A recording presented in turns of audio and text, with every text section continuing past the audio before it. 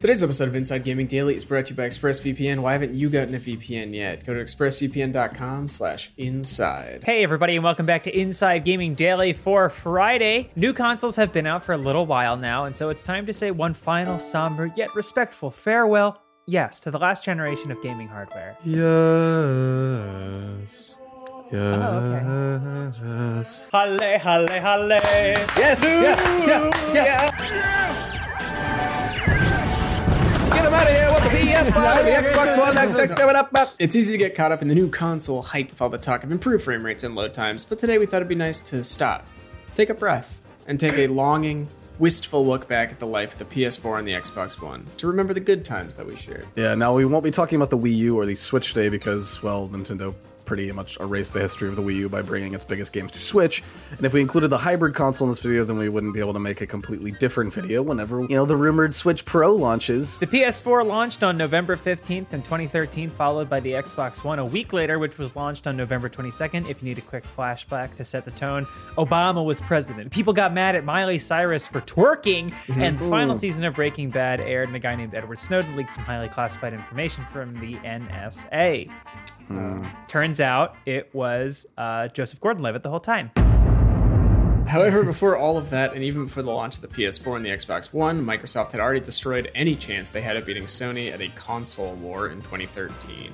Yeah, despite having sold 80 million Xbox 360s and coming off the lead in terms of popularity with many gamers at the time, under the leadership of good old Don Matrick, the messaging behind the Xbox One was so convoluted and displeasing that it already lost them the fight. Early messaging around the Xbox One suggested it would always have to be online, you wouldn't be able to play used games, it wasn't possible to buy an Xbox One without a Kinect, and lastly, the price point was set too high at $500, which was $100 more than the PS4. If the physical media issues didn't piss people off enough, the Kinect had already kind of worn its welcome down on the 360 with a slew of buggy motion games, and even though Xbox promised to do cool new things with the Kinect, like face recognition, voice control, and added game features, people felt that they were being forced to pay a premium for an extra device they did not need or want. Yeah. Han Solo.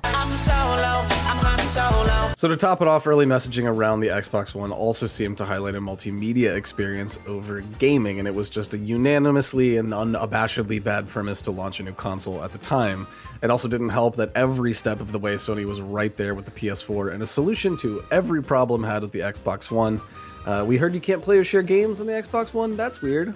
Our box can do that, and that's all it took. Needless to say, the PS4 absolutely crushed the Xbox One at launch, and even though the team at Xbox has brought us so many cool things since, like Elite controllers, adaptive controllers, Game Pass, xCloud, there wasn't anything they could have done, though, to close the gap on such a large lead. And honestly, it's a testament to Microsoft's tenacity, the leadership shakeups, and probably Phil Spencer himself friend of the show that they turned it all around. Sure, the Xbox One has sold around maybe roughly 48 million consoles to PS4's 113 million, but when you compare the PS4 and the Xbox One today, they feel like they're kind of on equal footing when it comes to their performance and the types of gaming experiences you have. So because Microsoft was able to correct course on all of the sticking points, the new console generation sales race certainly feels like it's going to be at least a little closer than it did way back in 2013. Of course, it wasn't just the Xbox One's failures that allowed the PS4 to achieve such great heights. There was an effective strategy built around a solid console on Sony's part. So they weren't just counting on Xbox to step on a rake.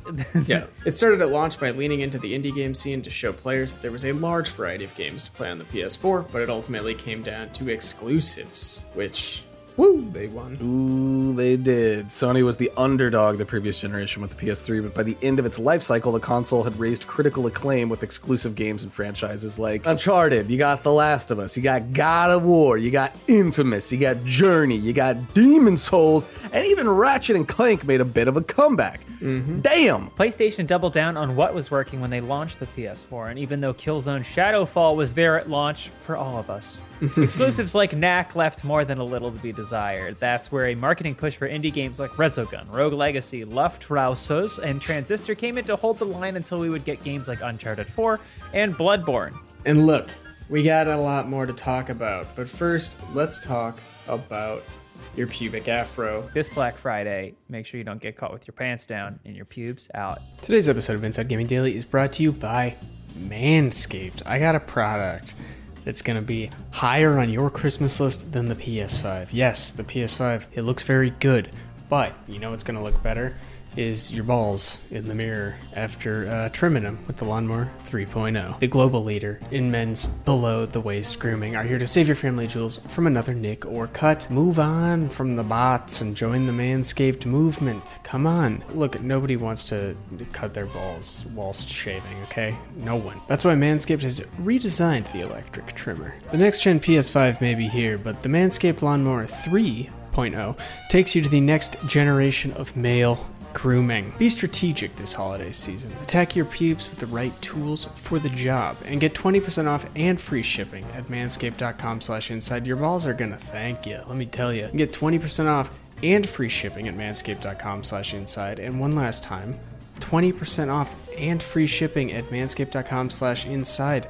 Stop camping behind the Christmas tree and up your grooming game, all right? Thank you, Manscaped. All right, we're back and holding vials of blood fiending to talk about Bloodborne some more, so let's run it back and make a note of the greatest games from the last generation. In retrospect, when we look back between 2013 and 2020, it's pretty easy to see the narrative really solidify around PlayStation exclusives becoming an overwhelming tour de force. It's not that the Xbox One failed to deliver really solid experiences or ambitious exclusives over the years, it's just when you put the two libraries back to back, it's clear that Sony is operating on a very different scale when it comes to their flagship titles, as in people are excited about them and want to play them. Hey, Recore was a big deal. You're right, I'm sorry. Early on, Microsoft introduced Rise, Son of Rome, and revived Killer Instinct, and people loved. They also helped bring the first Titanfall to life, which would go on to spawn Titanfall 2 and eventually Apex Legends. Boom, boom, boom. Mm-hmm. Sunset Overdrive, released in 2014, and it's one of the most underrated games of the generation. Sunset Overdrive rules. Yeah, that game rips. That game rips, yes. Then came Halo 5 Guardians. Okay, whatever. That was in 2015, which built off the already divisive Halo 4, so chalk that up as you will. No, they had some fans. It almost seems like people are still trying to forget those games. Ori and the Blind Forest is an exquisite platformer. Then Gears of War 4 came out in 2016, and it was a solid entry. Xbox exclusives in 2017 introduced Halo Wars 2, Forza 7, and the actual highlight here, Cuphead, which is now available on everything. And a Netflix show. Yes. 2018 brought us Forza Horizon 4, Sea of Thieves, and we got Gears 5 in 2019, which brings us to 2020, where we got another Ori, that's Ori and the Will of the Wisps, Gears Tactics, and of course, Grounded. It's kind of. The game's not really out yet, but... Yeah, it's early access. So sure, the year isn't over yet, but now we are getting into cross-gen territory, but also with Halo Infinite and the Medium being delayed to next year, this is a pretty good place to end the Xbox list of exclusives. You know, for 8 years of games, it's a pretty good list of entries that, you know, we didn't include everything. Shouts out to, you know, any Quantum Break fans out there. We see you. But let's jump over to the Sony side of things. Oh, now we're talking my language, baby. Oh my god. Starting in 2013, PS4 launched with Killzone, Shadowfall, and the legendary Knack. Admittedly a slow start, but at least things ramped up in 2014 with Infamous Second Son and Metal Gear Solid 5, Ground Zeroes, and PT, which was just a demo, but changed the horror genre forever. And of course, in 2015, we got Metal Gear Solid 5, Phantom Pain, as well as the Order 1886 classic. Ooh, yeah, but the real flagship title that year was, of course, the greatest game that anyone would ever make, Bloodborne. So, Très magnifique. Yeah. Uncharted 4 hit in 2016, which we'd already mentioned, but then The Last Guardian, No Man's Sky, and Persona 5 also dropped that year. Then Horizon Zero Dawn released on the PS4 in 2017, along with Uncharted Lost Legacy, which made a pretty strong case for those smaller scale AAA games. Oh, and 2018 really picked up with the epic return of the God of War himself, Kratos, and the debut of Marvel's Spider-Man. 2019 had Days Gone, Shenmue 3. Okay? Classic hits. This year, huge hits. But this year may have been PS4's strongest yet, with 4 really strong exclusives: Last of Us Part 2, Ghost of Tsushima, Dreams, and Final Fantasy VII Remake. You can even throw Miles Morales in there if you want to count cross-gen. So yeah, it's a stellar list of games. If you put it side by side, year by year, next to the Xbox lineup, feels a little mean. However, more than exclusives, one of the defining characteristics of this past generation has been the evolution and general increase in quality of multi-platform games. Yeah, we've seen franchises like Assassin's Creed and Call of Duty completely evolve and shift around changing trends in the industry, and it'll be especially interesting to see how things pan out as we careen into the new generation. If there's one section to look at as a turning point in the last generation, it's probably somewhere between 2015 and 2018. We saw Witcher 3 come to consoles, with PC, and we saw it become more of a standard with multi-platform games, which is cool. PUBG officially released in 2017, and it kicked off that whole Battle Royale craze a little before it would go on to inspire Fortnite. Inspire is a really funny way of putting it because Fortnite just stole everything. Then Overwatch helped legitimize esports, then you had Resident Evil 7, Tetris Effect, and Beat Saber for VR. Overall, the quality of third-party games has been pretty good. I know that show. Pretty good. Not to mention you had Nier Automata, Sekiro, Titanfall 2, Destiny 1 and 2, and Red Dead Redemption 2 all make an inspiring mark this generation, and indie games that have never been better on consoles with the likes of Celeste, Hollow Knight, Outer Wilds. I could keep going.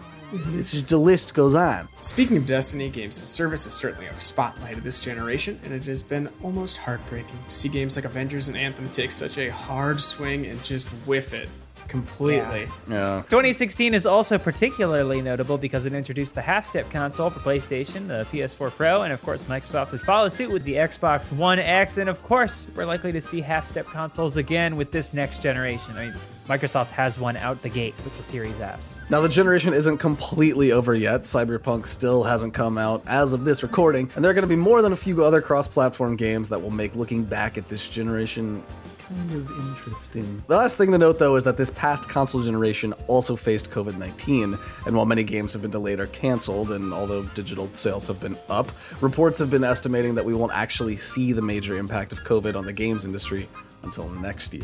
Yeah, I feel like we're just going to have like a year where nothing comes out. Nothing comes out. Like all the games that were in early development and stuff. Oof. Good. I have so many games that I still need to I mean, play. yeah, that's the thing. And that brings us to now. We're sorry. We know that was a lot, but hopefully you had fun. You know, that. I don't apologize for That's it's been right. a good few years of gaming, Yes. and you needed it read back to you. As we move into the new generation of console hardware, the strategies of the Xbox and PlayStation have been refined, but once again, they're taking very separate approaches to similar end products. Sony is going to continue to focus on what's worked for them in the past, creating masterful first-party exclusives.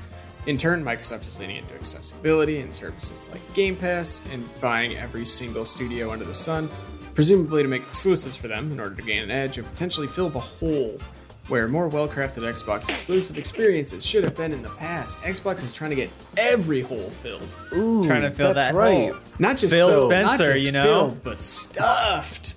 Stuffed Spencer. Yeah. So who will come out on top in the end? Well, we do, of course, because we get to play all the games. But if you were more interested in whether or not the PS5 will have a better generation of gaming than the Series X, well, we'll let you know in another 8-ish years when we're making some more evergreen holiday content to push on YouTube during a day off. So, see you then. Yeah, we'll definitely still be around in 8 years. Only on Neo Inside Gaming X Yeah, Chrome sure. Edition.